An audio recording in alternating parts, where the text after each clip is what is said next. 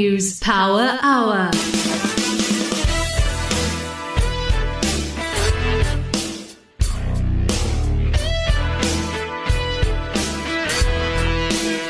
Welcome to the BizNews Power Hour, where we give you the rational perspective on business news that matters.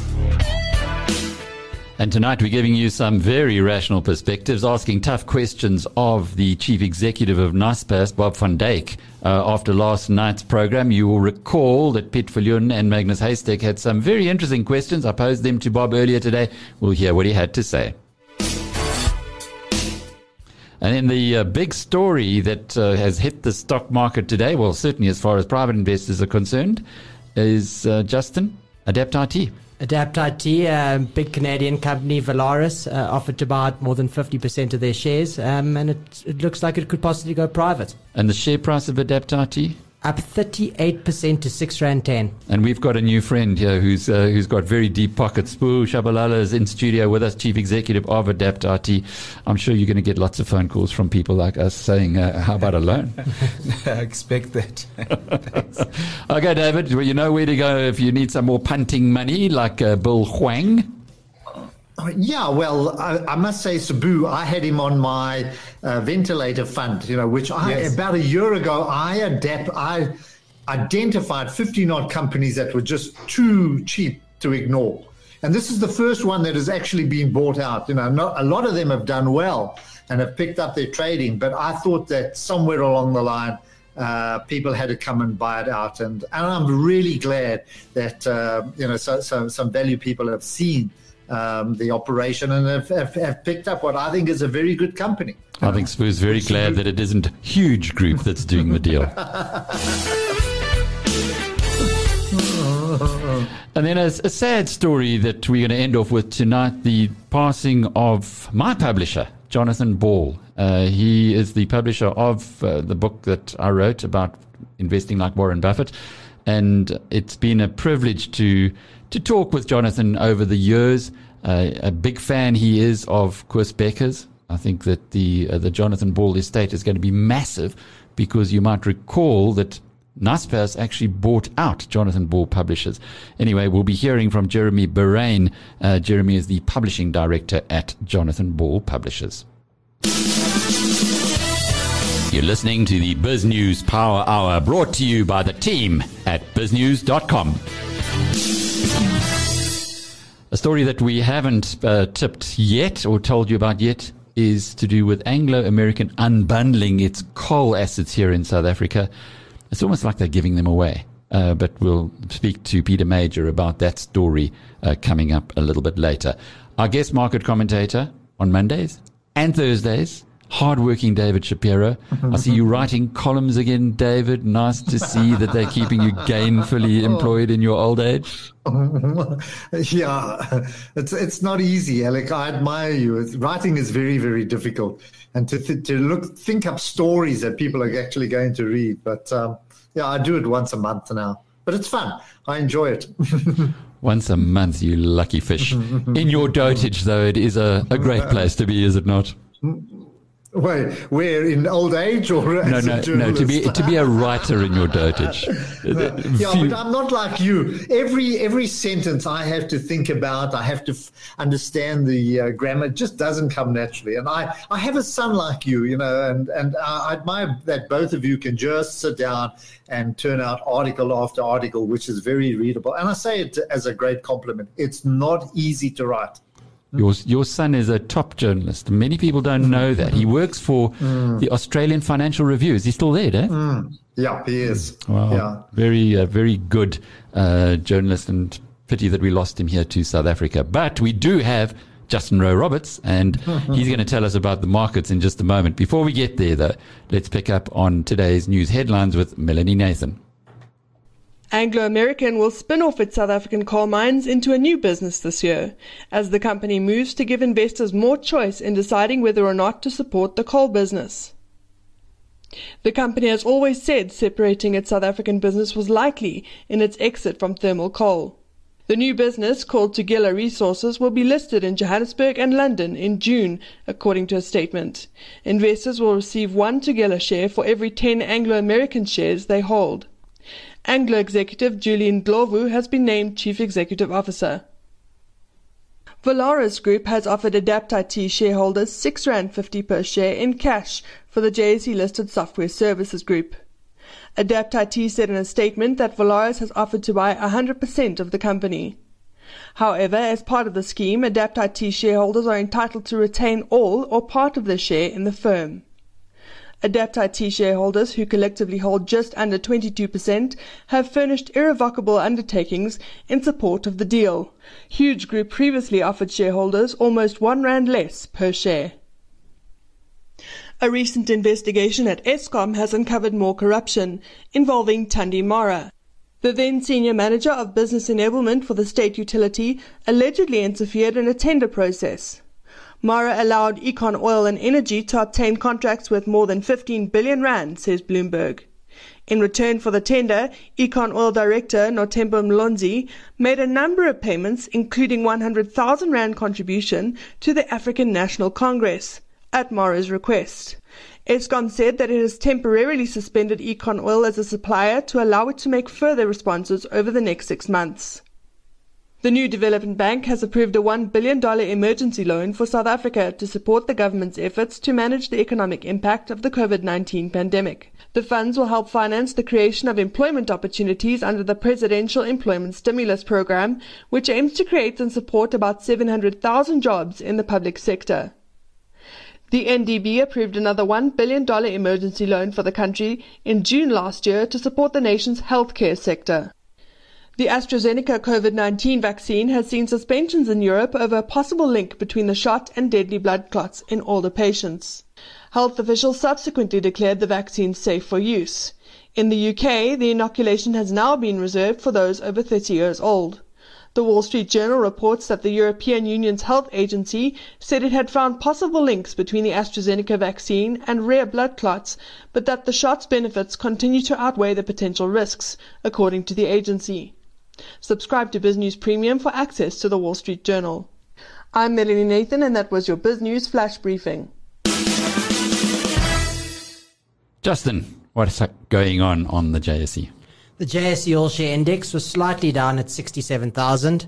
Some of the day's highlights include Cartrack down 6% to 54 Rand a share. I'm sure Mr. Shapiro will be able to delve into the recent price movements for us on this one. Barlow World up 6% to 97 Rand a share. And Naspers is flat at 3,500 Rand a share, recovering somewhat from yesterday's hangover as the share lost 5%. In the currency markets, the Rand was flat against all the major currencies to 14 Rand 50 cents to the greenback, 19 Rand 90 cents to the sterling, and 17 Rand 26 cents to the euro.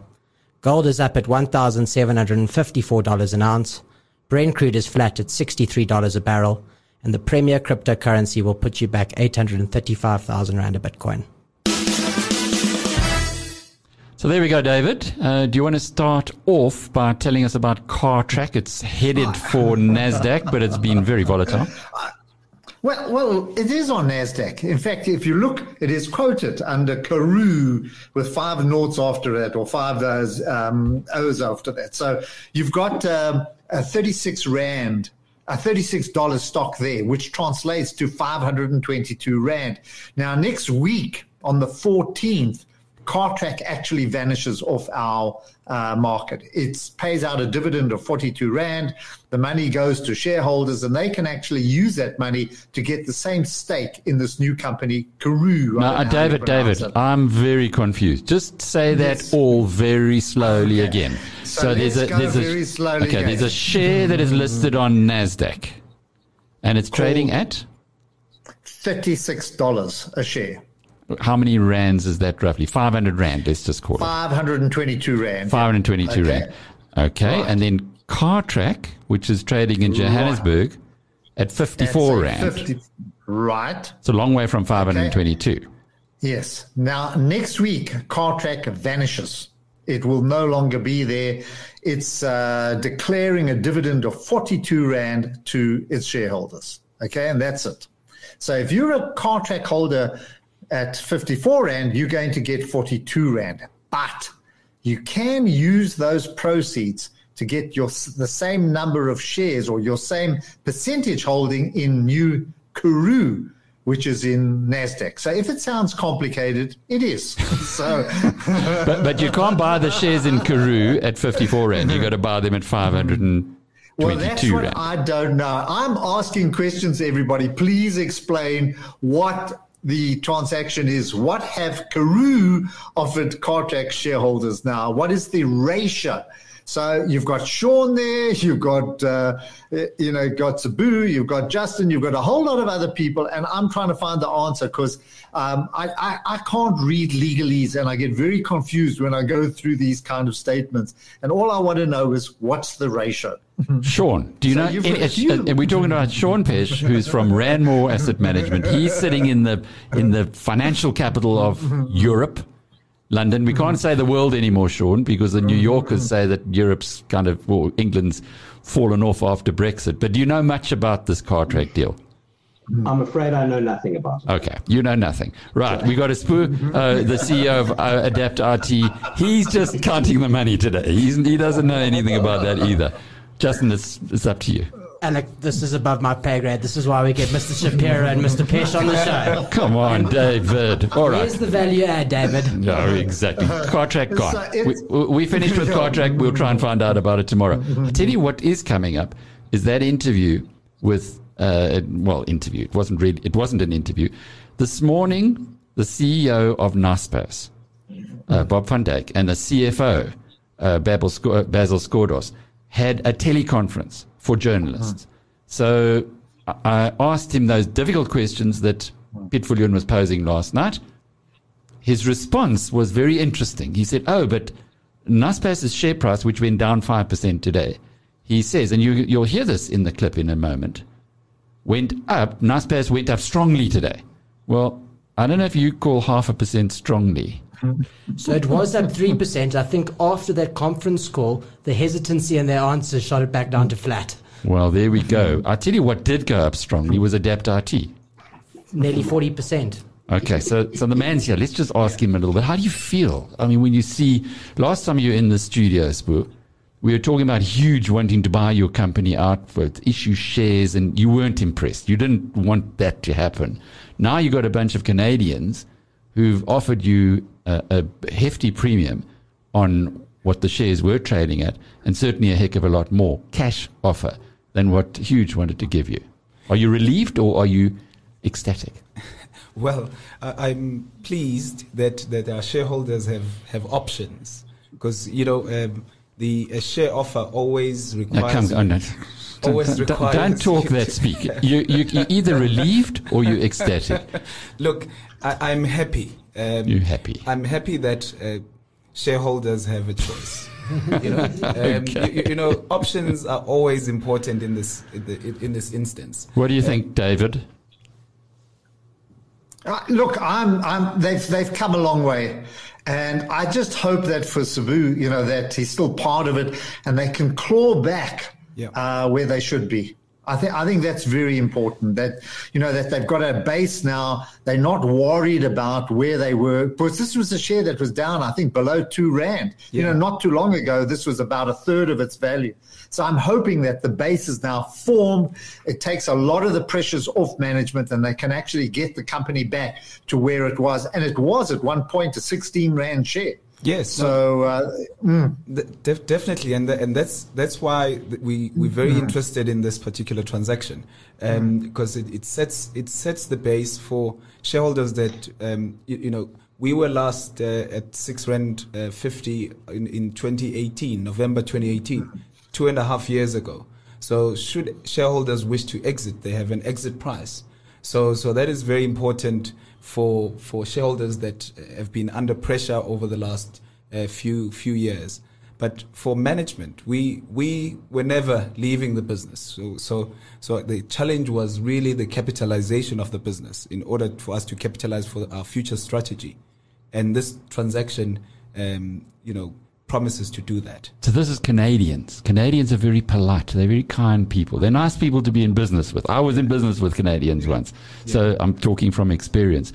Do you know much about the company, though, apart from the fact that it's a subsidiary of a giant? Yes, look, I must say they haven't been hostile. Their approach has always been friendly. you know, Constellation has always approached Adapt IT because we're a software business, and they've always wanted to buy out Adapt IT. And we've always said to them, look, if you buy us out, then where does our value sit? So that's why we've always betted them off. So they've been around. They've been around since you know, even when we were rated much higher than what the market rates us. So we eventually looked at, you know, when they approached us again in December of 2020, they said, look, we've just done a transaction similar to what we'd like to propose to you, where management can stay in and we can create a vehicle for growth in the future without, you know, without really losing the essence of what you've created. So they come in as an investor and fund the growth of the business, but it's a long-term strategy. But now I know why you were so confident when you were last in the studio. Justin? I guess that's non-public information, Alec. That's what we have to call it. But Sbu, I also guess as a Canadian company, a huge software company in Canada, you'll be able to leverage their expertise and knowledge. I assume they operate across the globe. Certainly. I think, you know, when we were talking about the previous offer, well, the offer, you know, remember the other option, the synergies were not there. And the other option meaning huge, who you don't like. No, look, it's an option for our shareholders. You know, some shareholders may want to exercise it, but the nice thing now is if they take the Volaris offer, which is a cash offer, they can actually buy a huge share, a full huge share, and still pocket some change, not 0.9%. You see, so we can, you know, they can still have. They now have options.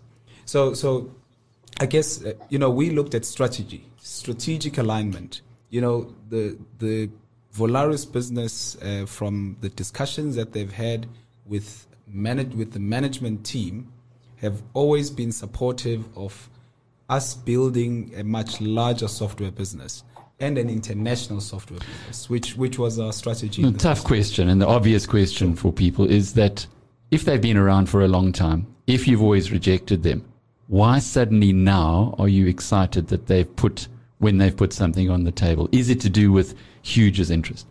No, it hasn't. I guess we've always had a challenge of our capital structure. We took on too much debt, and we've been paying it down. However, our investors have not had the funds to recapitalize the business further.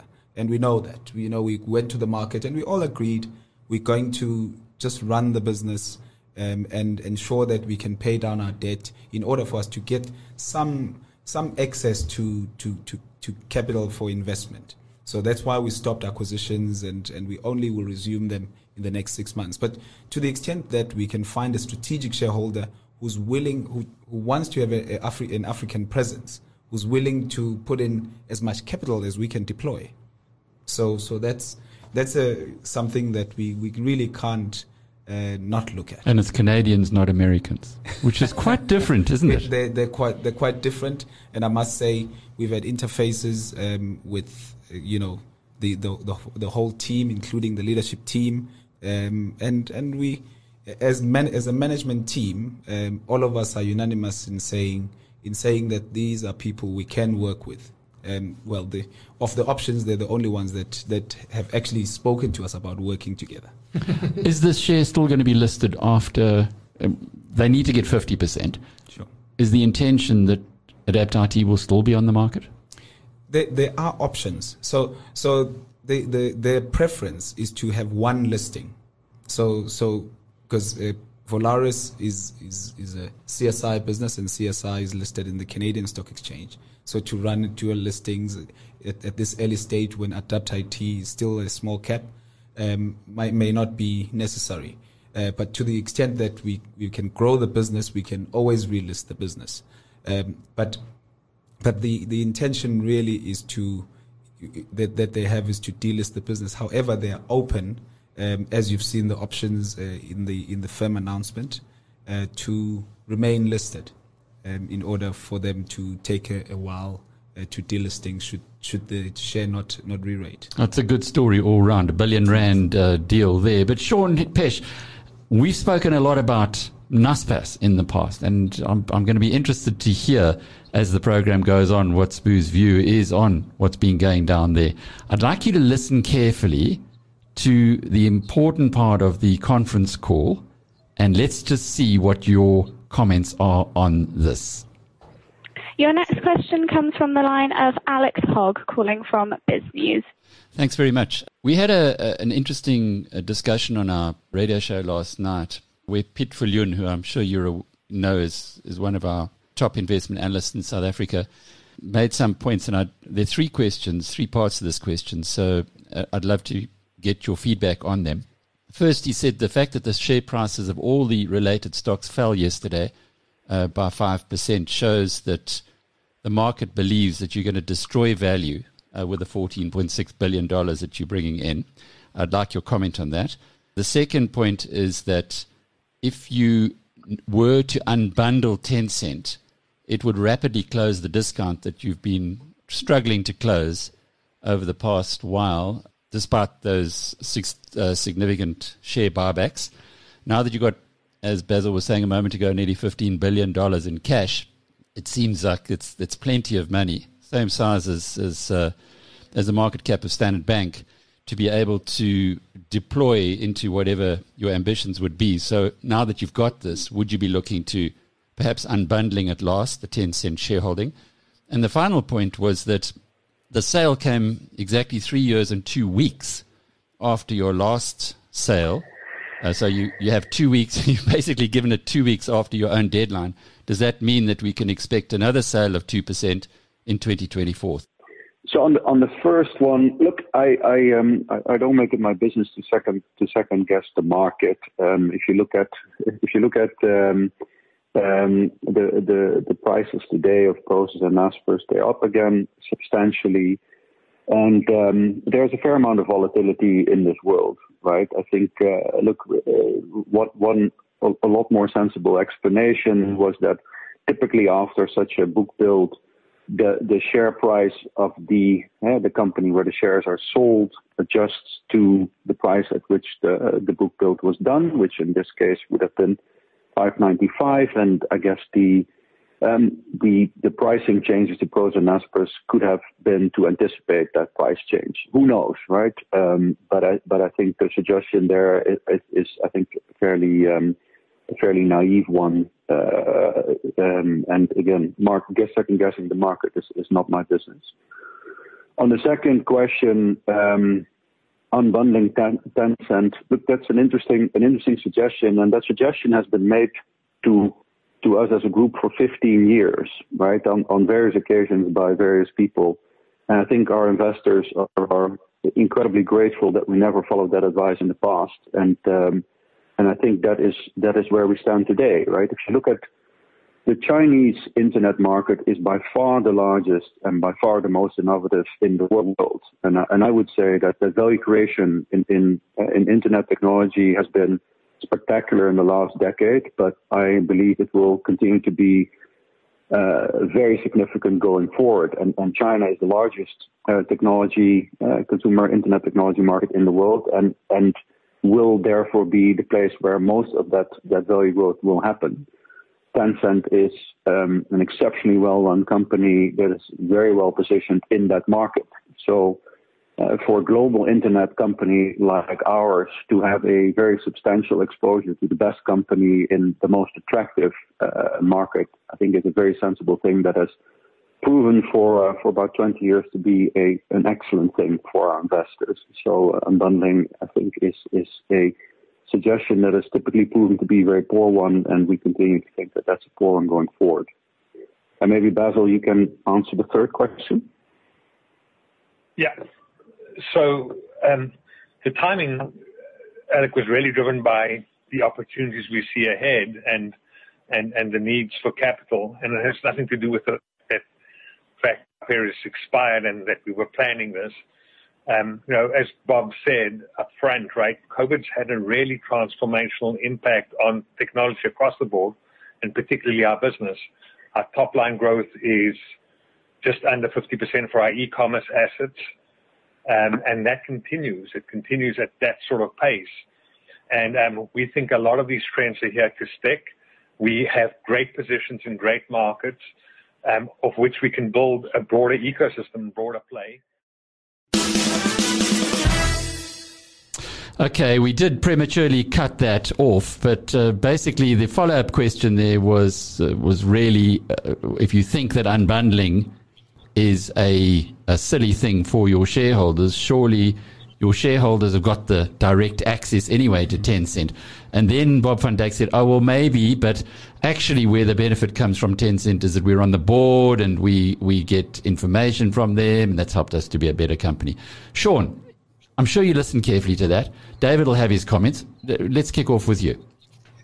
I certainly did, Alec. And sorry, I must just say that I'm in awe of both Peter and David in their company. Peter and I go back a long way. I did a back job at Coronation in '92, and he was one of the most friendly, accommodating people to this young, irritating vac student. So I just want to say it's a pleasure to see him again. That's Peter Major you're talking about. That is Peter. The same one. The same guy. Right. So listen. So what's interesting is, and perhaps maybe this is just to my roots, I have no interest in Naspers, no holding in Tencent, no. I'm not long, short, anything Naspers. Okay, so, but I obviously have followed it because it's such a big part of the South African market. And it may not surprise you to know that Pete Viljoen and I sing from the same song sheet. And so I happen to agree with all his points. In fact, in terms of the destroying of value, I would argue that there's two factors. One is that they might destroy value, but spending more money on this food delivery. And in fact, I had a look today, in the UK, there are 21 food delivery apps that you can choose from. Highly competitive. Nobody makes any money. They all lose hundreds of millions of dollars. And that is at a time when everybody's sitting at home, not being able to go to restaurants. Okay, if you can't make money when your only option is to cook or to order takeaways, how on earth are you going to make money when people go to restaurants? That's the first point. The second point is, I think, enormous disappointment at not the sale, but the commitment to not to sell any more shares for another 3 years. Okay, so that is what I think is very, very disappointing. And in fact, I did a little analysis here, and I said if you took the last 100 days average volume of Tencent, and bearing in mind that with all the algos out there, if you are anywhere close to 10% of volume in these international markets, if I'm selling or buying 10%, okay, the algos on the other side will sniff you out and start to push the price and play games. Algos, okay? Is that algorithms? Algorithms, yeah. Okay, with all these high-frequency traders, etc. So if Naspers sold their stake in Tencent or Prosus, it would take them 1,000 days to do so. Okay, it would take them of trading day at 10% of daily trade. In fact, just over. So the point is that's 5 years of trade. Plus, you've got to wait 3 years before you can sell another 10 cent, single 10 cent share. And my question is, why on earth are they committing that to Tencent? I mean, Tencent are not their shareholders. They're not answerable to Tencent. Ma Haoteng sold some shares in December. Was last year, sorry, I think it was December. And has he made the same commitment, is what I would want to know. And so I think that Naspers, and I've said this on your show before, has a huge stakeholder responsibility to the savings industry of South Africa. And if you look today, the 10-cent stake that is owned by Prosus is worth 198 billion euros. Okay, let's talk euros now. Prosus's market cap's 155. So you've got a shortfall of about 43 billion euros, the discount that has been paid. Naspers owns 72.5% of Prosus. All right. So Naspers shareholders are bearing 31 billion euros of this cost. And South African shareholders are 43% of Naspers. So that's 14 billion euros, multiplied by the euro-rand exchange rate. And there's a 230 billion rand shortfall that is being denied to the South African investors. That's an extraordinary number, Sean. It's a huge number. And it's being denied to people, COVID with employment and people drawing down on savings and retiring, etc. This is what is the cost that is being borne. And so I don't own any shares, and I'm extremely disappointed about that because I think the South African savings community is being denied that discount. Now, whether or not that discount could be realized via unbundling, because as soon as the market, you saw what happened there. It was actually a 9% discount. They sold at a 9% discount from the price 2 days before, because as soon as word gets out that there's a bit of a book building coming, people quickly rush off and sell their 10-cent shares because they know they can buy them back a couple of days later at a lower price. Okay, so we talk about a 9% discount, and that's for 2% of their shareholding. So that's a 2% stake. So if they had to come to the market and say, look, guys, we're selling 30%, you can imagine the price fall. But what I don't think they should have done is, I think they should have said, we will sell as and when opportunity, okay? Rather than this, we're not going to sell another share for the next 3 years. That's quite a statement. Anything could happen in the next 3 years. It could go to a 60% premium, maybe. Who knows? And you don't want to sell then? So I think they've tied themselves up, and I don't know why they've done it. And they don't have to, and they've committed that to people who are not their shareholders.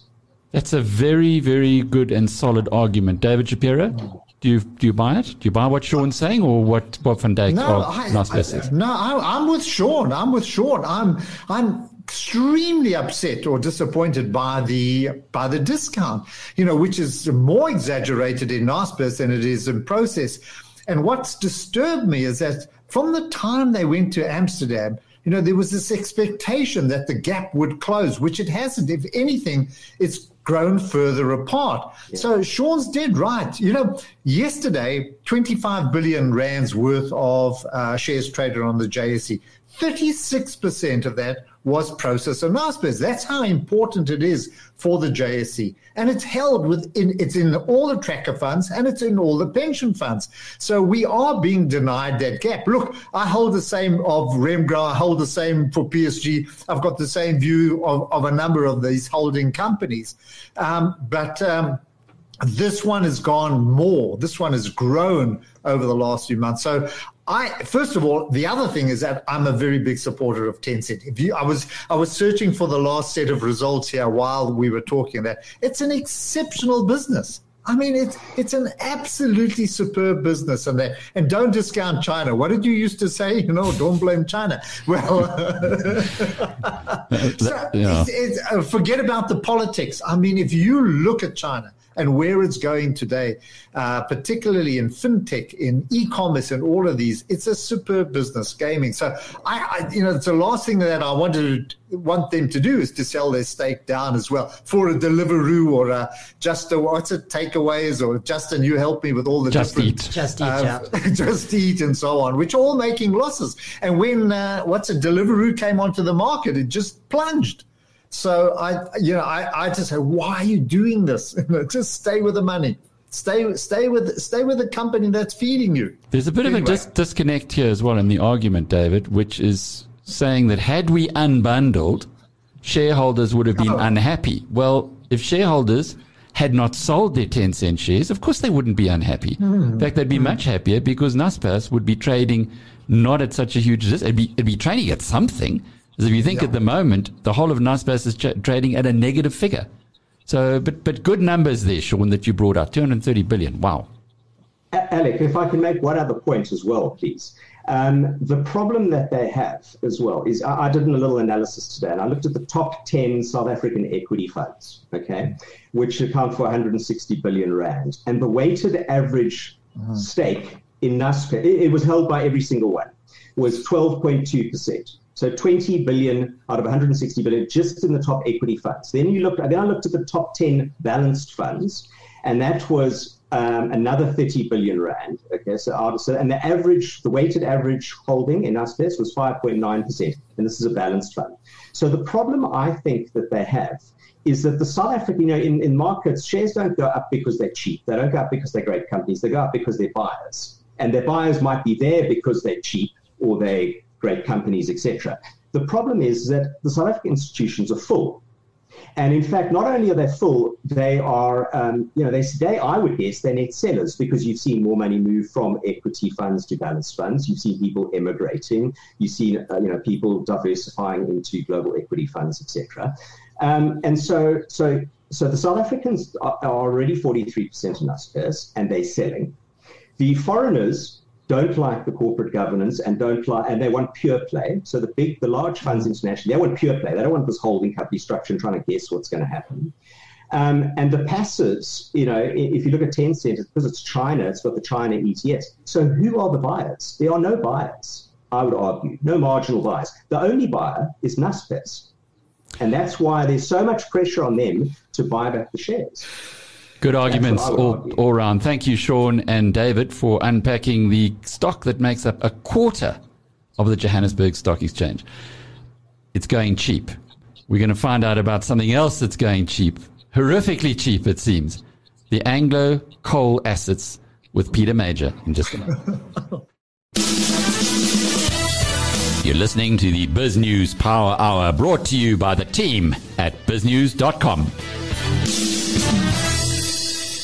Okay, Pete, so you've been given a lovely compliment from Sean Peche when you were an old man and he was a young man. Now he's a little older, so I don't know what that makes you. But when you have a look at what Anglo American has done today with the announcement that it's going to be listing its coal assets and supporting the coal assets if the coal price falls, it looks like a Sibanye all over again, where the international community wants to dump the South African assets.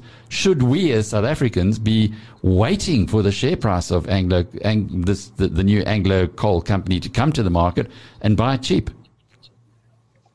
Look, we should wait and see what it trades at, because in that respect, it's like Sibanye. We thought it was coming on pretty cheap, and it did come on cheap, and it had a good management team.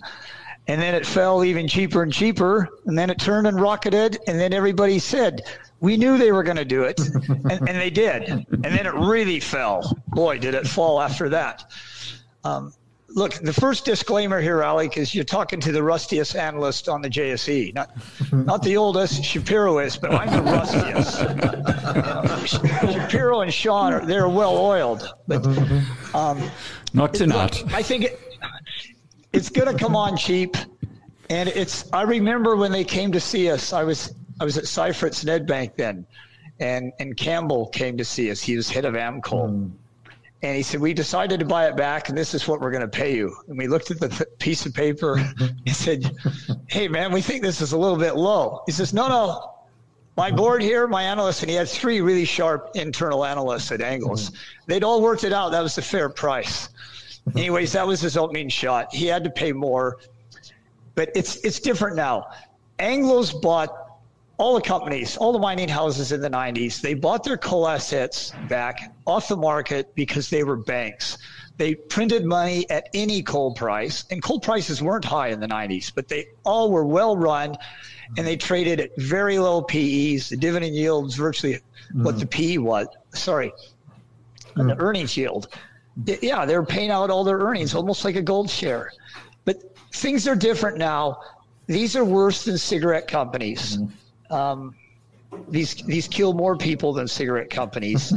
and the ESG, the cigarette companies are somehow escaping these ESG rules and regulations, but boy, the coal mines aren't. And if you listen to Mark Cutifani explaining why they were doing it, I think in the first few minutes, he said it very well.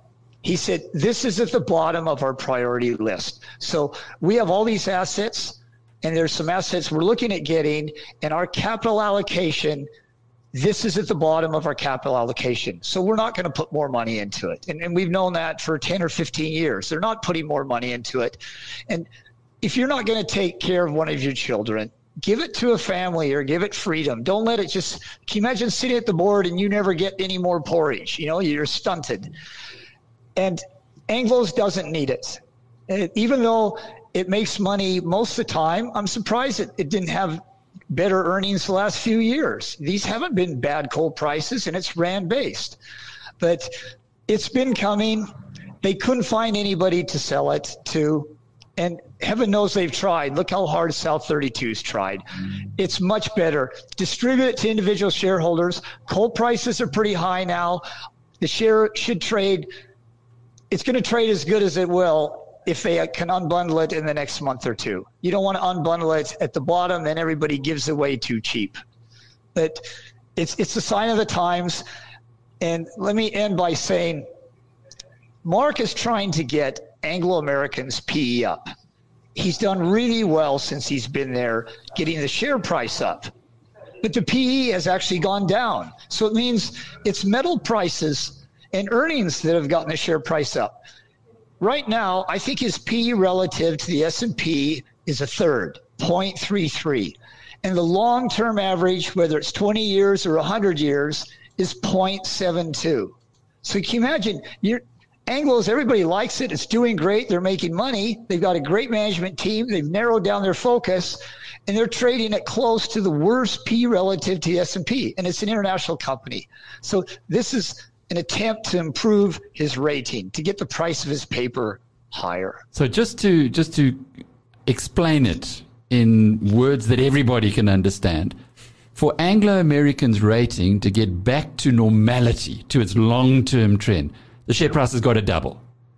And he's doing what he can to try and get that to work. But you still have a look at this, and these have got to be assets worth more than just lifting them on the market. You're going to have all the international investors, particularly the UK shareholders, where Anglo is now based, dumping stock on the market. Let them. And that's the question. Should we buy it? Should we all who are listening to you now, Peter, say, let's wait for them to throw the shares on the market because they're selling it for ESG and other reasons? Okay, and I'm getting as bad as you are. Environmental, social, and governance, which is the big new word. If you're in a woke society, that's what you want to do. You want to be applying all of these parameters to any investment you make. They want to be sure that there's no carbon problems, there's no perceived negativity. So they're just going to be selling these coal assets. So we as South Africans, we should sit there and wait for them to sell and buy. Is that the advice you're giving us? Yeah, I believe so. Alec, you said it. It's like Sibanye. Nobody wanted to buy a pure underground, deep level, old gold mining company in South Africa. So even though it had a great management team and they weren't bad assets, you saw the guys that dumped Sibanye when it came on. But it only lasted a couple months. And yeah, it went right back up. And I don't know if this is a better management team, but let them dump it and let the thing go to crazy levels. I mean, cigarette companies have been going bust for 100 years, and they just keep churning out the earnings and the dividend. And hell, Alan Gray, they must have had more cigarettes and alcohol in their portfolio than most of the other new age things. Sean, you're a value investor, deep value investor. Are you going to be looking closely at Thungela Resources, as it's going to be called, the new listing that's coming on I think it's the 5th of June, it's going to be on our market? Yeah, I certainly will, Alec. Absolutely. Absolutely. And we own Sibanye in the fund. It's one of our top holdings. So, yeah. And I think that ESG is a massive factor. And you're seeing some assets like wind farms and anything to do with wind and turbine and solar through the roof. And then these other assets through the floor. And I think those are great opportunities.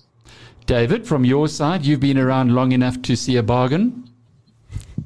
Alec, do you recall on a program that I was on with you, we happened to mention Sasol as being fairly good value. And we had a lady down in Cape Town who sent us letters. Remember the 28 Rand. 28 Rand, we thought it was good value. but the kind of reaction because of carbon, their spillouts and various other issues like that, their carbon footprint, we got plastered. And I think that any institution today who goes and buys a coal asset is going to be sitting there, and some woke or whatever you call these kind of people are going to come and attend the meeting and let you have it. You say, this is just not worth it. So if you're a private investor, by all means, buy it. But if you're an institution, you're going to refrain from going into this kind of area for the points that actually Pete brought up in the early stages of his conversation. It's a very difficult area to get involved with. So yeah, I'm saying no. You're saying for those reasons. I'm ESG. Yeah. Are you ESG? Yeah, I'm ESG. Mr. Woke Shapiro. Yeah, I don't want letters from people. I don't want to be even at 28 Rand for Cecil, David, has she scared you off? Remember, it's over totally. 200 now. Totally. I'm just so politically correct, you can't believe it.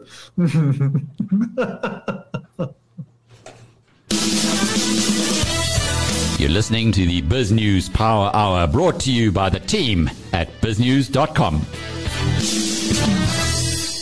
Peter, before we let you go, when you have a look at Anglo American after the coal assets, is that a stock now that we should be buying? Given what you said earlier, it's trading at half of its long-term value. It's trying to get back to its normal or the long-term percentage of the S&P index. Yeah, I think so, Alec, even though it's had a run. But remember, all these commodity companies, they rise and fall on the commodity price. And where's Anglo's money right now? It's in iron ore and it's in PGMs. And both of those aren't at high prices. They're at insane prices. So, look, Mark's got to work on the rating. He's doing all he can. But just remember, PGMs and iron ore, when those turn down, even poor Anglo's is going to go down. Sbu Shabalala is with us here in studio. Come on, you're going to have full pockets soon when this deal goes, and you can sell your shares to the Canadians and make investments. Does this look like something you might be investing in? I don't intend selling. However, I believe that the ESG approach is a future approach. So I would support. So you're not going to own coal. Okay. Well, then Sean, looks like it's me and you. That's it. We're going to be sitting with the problem with all of this is that surely money's not sentimental. Yeah. Surely, if you're going to get a return on investment, that's where your money should go. I'm not saying we're not going to change the world with our little 1,000 rands here and there. Right. The people who are going to change the world are sitting in union buildings and United Nations, and they're going to make all their decisions. But if they make dumb decisions, which states tend to do, then surely as an individual, you should be looking to take advantage of that. Yes, but however, we live in a society where if you as an individual, you also don't take responsibility. No one does. No, you take responsibility. Of course you do. You arbitrage. Anyway, it's wonderful. I must stop this. Last night, Pete and I got into quite a nice heated discussion, and that's really not the intention. We're going to close our program off tonight with Jeremy Boraine, who is the publishing director at Jonathan Ball Publishers. Jeremy, I mentioned earlier in the program, and it really is a very sad news to hear that your longtime friend and the man who started Jonathan Ball Publishers, Jonathan Ball, passed away from cancer last week. He is well known, I suppose, because of the name of his company. But what isn't as well known is the activist role that he played in taking subjects that other people in South Africa were perhaps too scared to touch. And it goes all the way back to the 70s when he took on the National Party government with publishing the book on the Super Afrikaners, on the Broederbond. What kind of a man was the actual man rather than the image? Hi, Alec, and thanks for having me on your show. Yes, it's been a very tumultuous last few days. It's extraordinary, the number of letters of condolence from authors and people he met along the way, and he certainly met a lot of people along the way. It's quite hard to sort of say off the bat what he was, as a man. I mean, I think that in working with him as a publisher, perhaps what I can say is what really drove him in terms of his publishing were two things. And the one was like any good story, it's the beginning and the end. And the beginning is the ideas, the sort of the yeast that gives rise to the publishing. And he was extraordinary in the sense that, not a day would go by when he wouldn't walk past my office and say, Jeremy, I've got an idea. And they were always percolating, and they could come from absolutely anywhere. Of course, his true interest was sort of a combination of history, politics, and current affairs. And yes, you're right. He did tilt at the apartheid windmill, but equally so when things started going, off piste in since 1994, was quite happy to publish books that criticized the current government. The other thing that kept, which made him a businessman and not just a man of ideas, was he loved the ideas, but he also loved the sales that came along with them. So, and he was extraordinary at garnering sales for books. So, not an easy question to kick off with, Alec. I did ask him to do a podcast with me, and he showed how much he loves books above all else, or loved books above all else, by saying, and I'm quoting, "I'm certainly not interested in anything that is not written." So, in other words, he declined the invitation very forcefully. I also, though, understand that he was a great admirer of Koos Bekker. Not just understand, I know that from the various emails that I saw, and also was a big supporter of Naspers, the group, and what it's done internationally. Where, of course, he's been very much on the money. But did he have a personal relationship with Koos? Yes, he did. I mean, I don't know much about that. I mean, Jonathan was able to establish personal relationships with a lot of different people at a lot of different levels, including many in the UK and internationally as he built up his business. But of course, Jonathan Ball Publishers was bought by Naspers in the 90s. In running a business, he ran into a cash crunch and sold. And I think his relationship with Koos developed then. I mean, I don't think Koos was the person he was closest to. It was probably Ton Vosloo who I think ran the deal or ran with the deal. But he certainly built up a fairly close relationship with Koos. As I said, I don't know the sort of inner workings of it, but I think when you're owned by Naspers, you do take an interest in what someone like Koos Bekker is doing. And of course, Koos sort of has done extraordinarily well. And Jonathan was only too pleased to sort of have a ringside seat on occasion. So I can't really say much more than that. Other than that, look, what I can say is that we are producing a book on Jonathan at the moment, and Koos is contributing to it. So that does perhaps give you an indication of their friendship. What was his favorite author or favorite book? Have you got any of those kind of insights that you can share?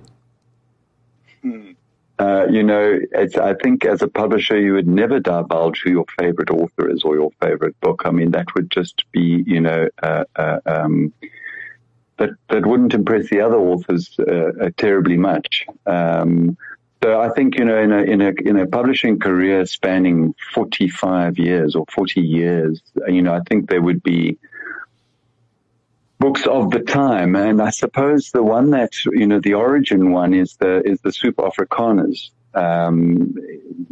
which he started Jonathan Ball in his first iteration in 1976, which was not exactly a kind of a time when you would think you'd be investing money in a publishing company in South Africa, but he did, and the Sbu Afrikaners, it wasn't many years afterwards that he published that, and of course it was a wild success commercially, but also, cocked a snook at the nationalist government, and upset them enormously. And I think that one, I mean, we reissued that book perhaps about 10 years ago, and, we sold 10,000 copies of a book that was 30 years old. So that was, I think, perhaps that book, I mean, not a favorite's the wrong word, but I mean, that is the one that kind of cemented his reputation as someone with real pedigree as a publisher. But there have been many authors down the years that he has, I think he enjoyed publishing some of the sort of liberal leaders down the years. So Helen Suzman, Van Zyl Slabbert, Tony Leon. I think those were politicians whose politics coincided with his, and so I think he was very pleased to have published them. Tell us something about him that we don't know. Well, Well, you said that he only liked things that are written down, but in fact, I can tell you that he was a fabulous opera singer, untrained, and it did require a bottle or two of red wine on an afternoon to get him going. But I mean, he could really, he had a wonderful baritone.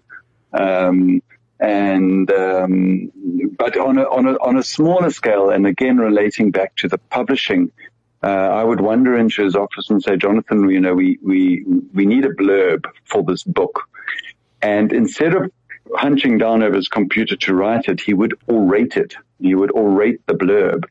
And I would say to him, Jonathan, just write the damn thing down, But he loved a good speech, and he loved speech, not only just making them, but I mean, actually reading speeches and listening to speeches. And he, in fact, at many sort of friends' 60th birthday parties, whatever, he would be the speaker because he was so entertaining. So he said he liked the written word, but in fact, he loved the spoken word as well. Jeremy Boraine is the publishing director at Jonathan Ball Publishers, which is continuing after its founder's passing, and a big feat that have left our environment. Jonathan Ball passed away last week of cancer. Well, gents, before we go, it's not every day that you have a CEO of a public company that's just been made an offer to buy out his company from an offshore, a massive offshore organization. David, you've seen this happen many times. What advice would you pass on to Sbu that you've seen from your experience? In terms of don't spend the money, Sbu. Just invest it. I mean, if I've got, if you go look over the life that we spent, and Mr. Major as well in the market, you want to increase your wealth, stay with the business that you know, or just stay with the stock market. Don't be, and if anybody starts to visit you and he's wearing a sharp suit and driving, just send him away. He wasn't listening to what you said earlier. You're not selling, are you? No, I'm not selling, but it's good advice when I have to. Sean? I can't top that, Alec. That's very sound advice. Peter, I'm sure you're going to try. Mm-hmm. Look, I remember when I joined Mark, and he just sold his company to a big offshore buyer. Now you got to say Mark who? Okay, Mark Shuttleworth. He had $530 million. Interest rates were very high, and the JSE, I think, was at the lowest it had ever been in the history of man relative to the S&P. And I kept saying, Mark, I'll take care of the asset of the 530. Why don't you just spend the dividends, And then if you tell me you run out of the dividends, then maybe we can start spending some of the interest. But let's not dive into the capital, So let's not touch the 530. That's my job. I'll make sure it goes up, not down. And because the world is so big and you've got all this money. You've probably been living out of a suitcase most of your life. Now you got all this money. So heck, whether the dividend is 3%, 4%, 5%, just spend that for the first year and see how you do. If you get a great return, then maybe you start spending the interest as well. If you get a great return, then start going into your capital. But yeah, don't touch that capital for the first year or two. Pete, thanks. And for those who don't know, Mark Shuttleworth is, he's an IT entrepreneur, sold his company to VeriSign at the very top of the NASDAQ bubble, and became the first African in space by going up and fulfilling one of his dreams.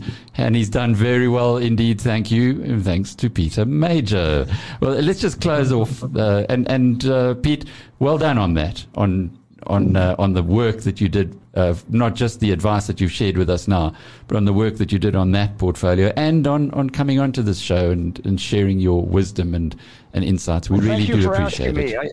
I always feel privileged, and I mean that, especially the guests you've got on as well, especially with Dave. And yeah, it's great to see Sean again, man. It's like a reunion for you guys. Well, let's have a reunion with the stock market, and here's our Justin Rowe-Roberts. The JSE All-Share Index fell to 67,000. Some of the day's highlights include Cartrack falling 6% to 54 Rand a share. Barloworld increased 6% to 97 Rand.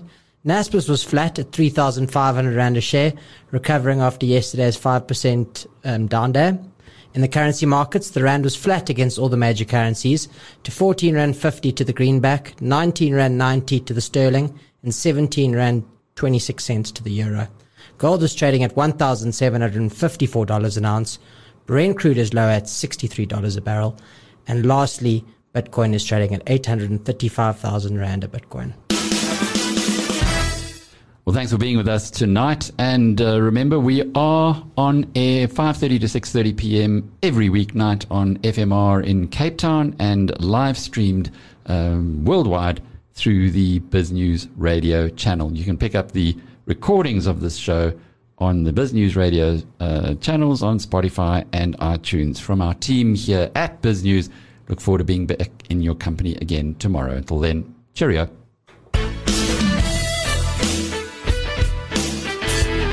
You've been listening to the Power Hour, brought to you by the team at BizNews.